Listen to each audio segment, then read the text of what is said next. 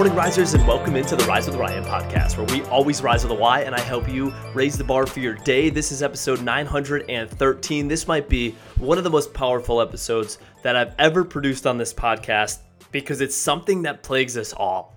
How to remove comparison from your life. How to remove comparison from your life. And when we think about this, we all struggle with this to some degree. Have you ever found yourself looking at other people's lives and wishing you had what they had? You're comparing yourself to them and you feel like you're not enough. That's human nature, but it steals our joy. We've said that before. Comparison is the thief of joy. So how do we avoid comparison? To avoid comparison, it's easy. You just have to commit.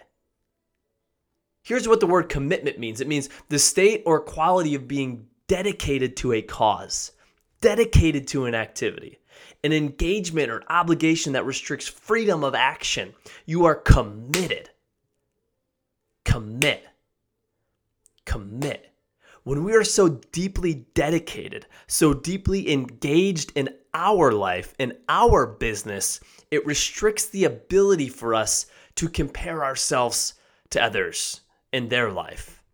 So how committed are you to your own life? And I know that sounds like a ridiculous question, but if you actually think about it, you know how you can tell how committed you are?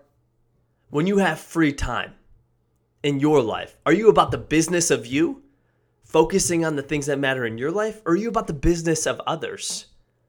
If you're about the business of others, you may be focusing on their lives. Maybe you're scrolling social media, or maybe you're thinking about what others have. You're lacking that commitment in your own life. And here's the truth.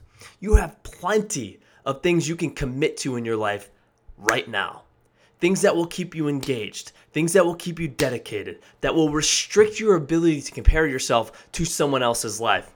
And I'll tell you what's really cool about this hack here is if you're just working day to day in an activity and you start to find yourself wandering and thinking about, hey, I wonder how this person's doing on their goals. I wonder how this person's sales activity is. I wonder how they're doing on their workout. Or maybe they're right next to me and they're working out a little bit harder. You're losing sight through comparison. All you have to say is forget about what they're doing. Forget about what that team is doing. How committed am I? I lack it because I'm already thinking about them. Let's commit right now, get into the business of being about ourselves and making sure that we are committed to the cause in front of us. So how committed are you to your own life?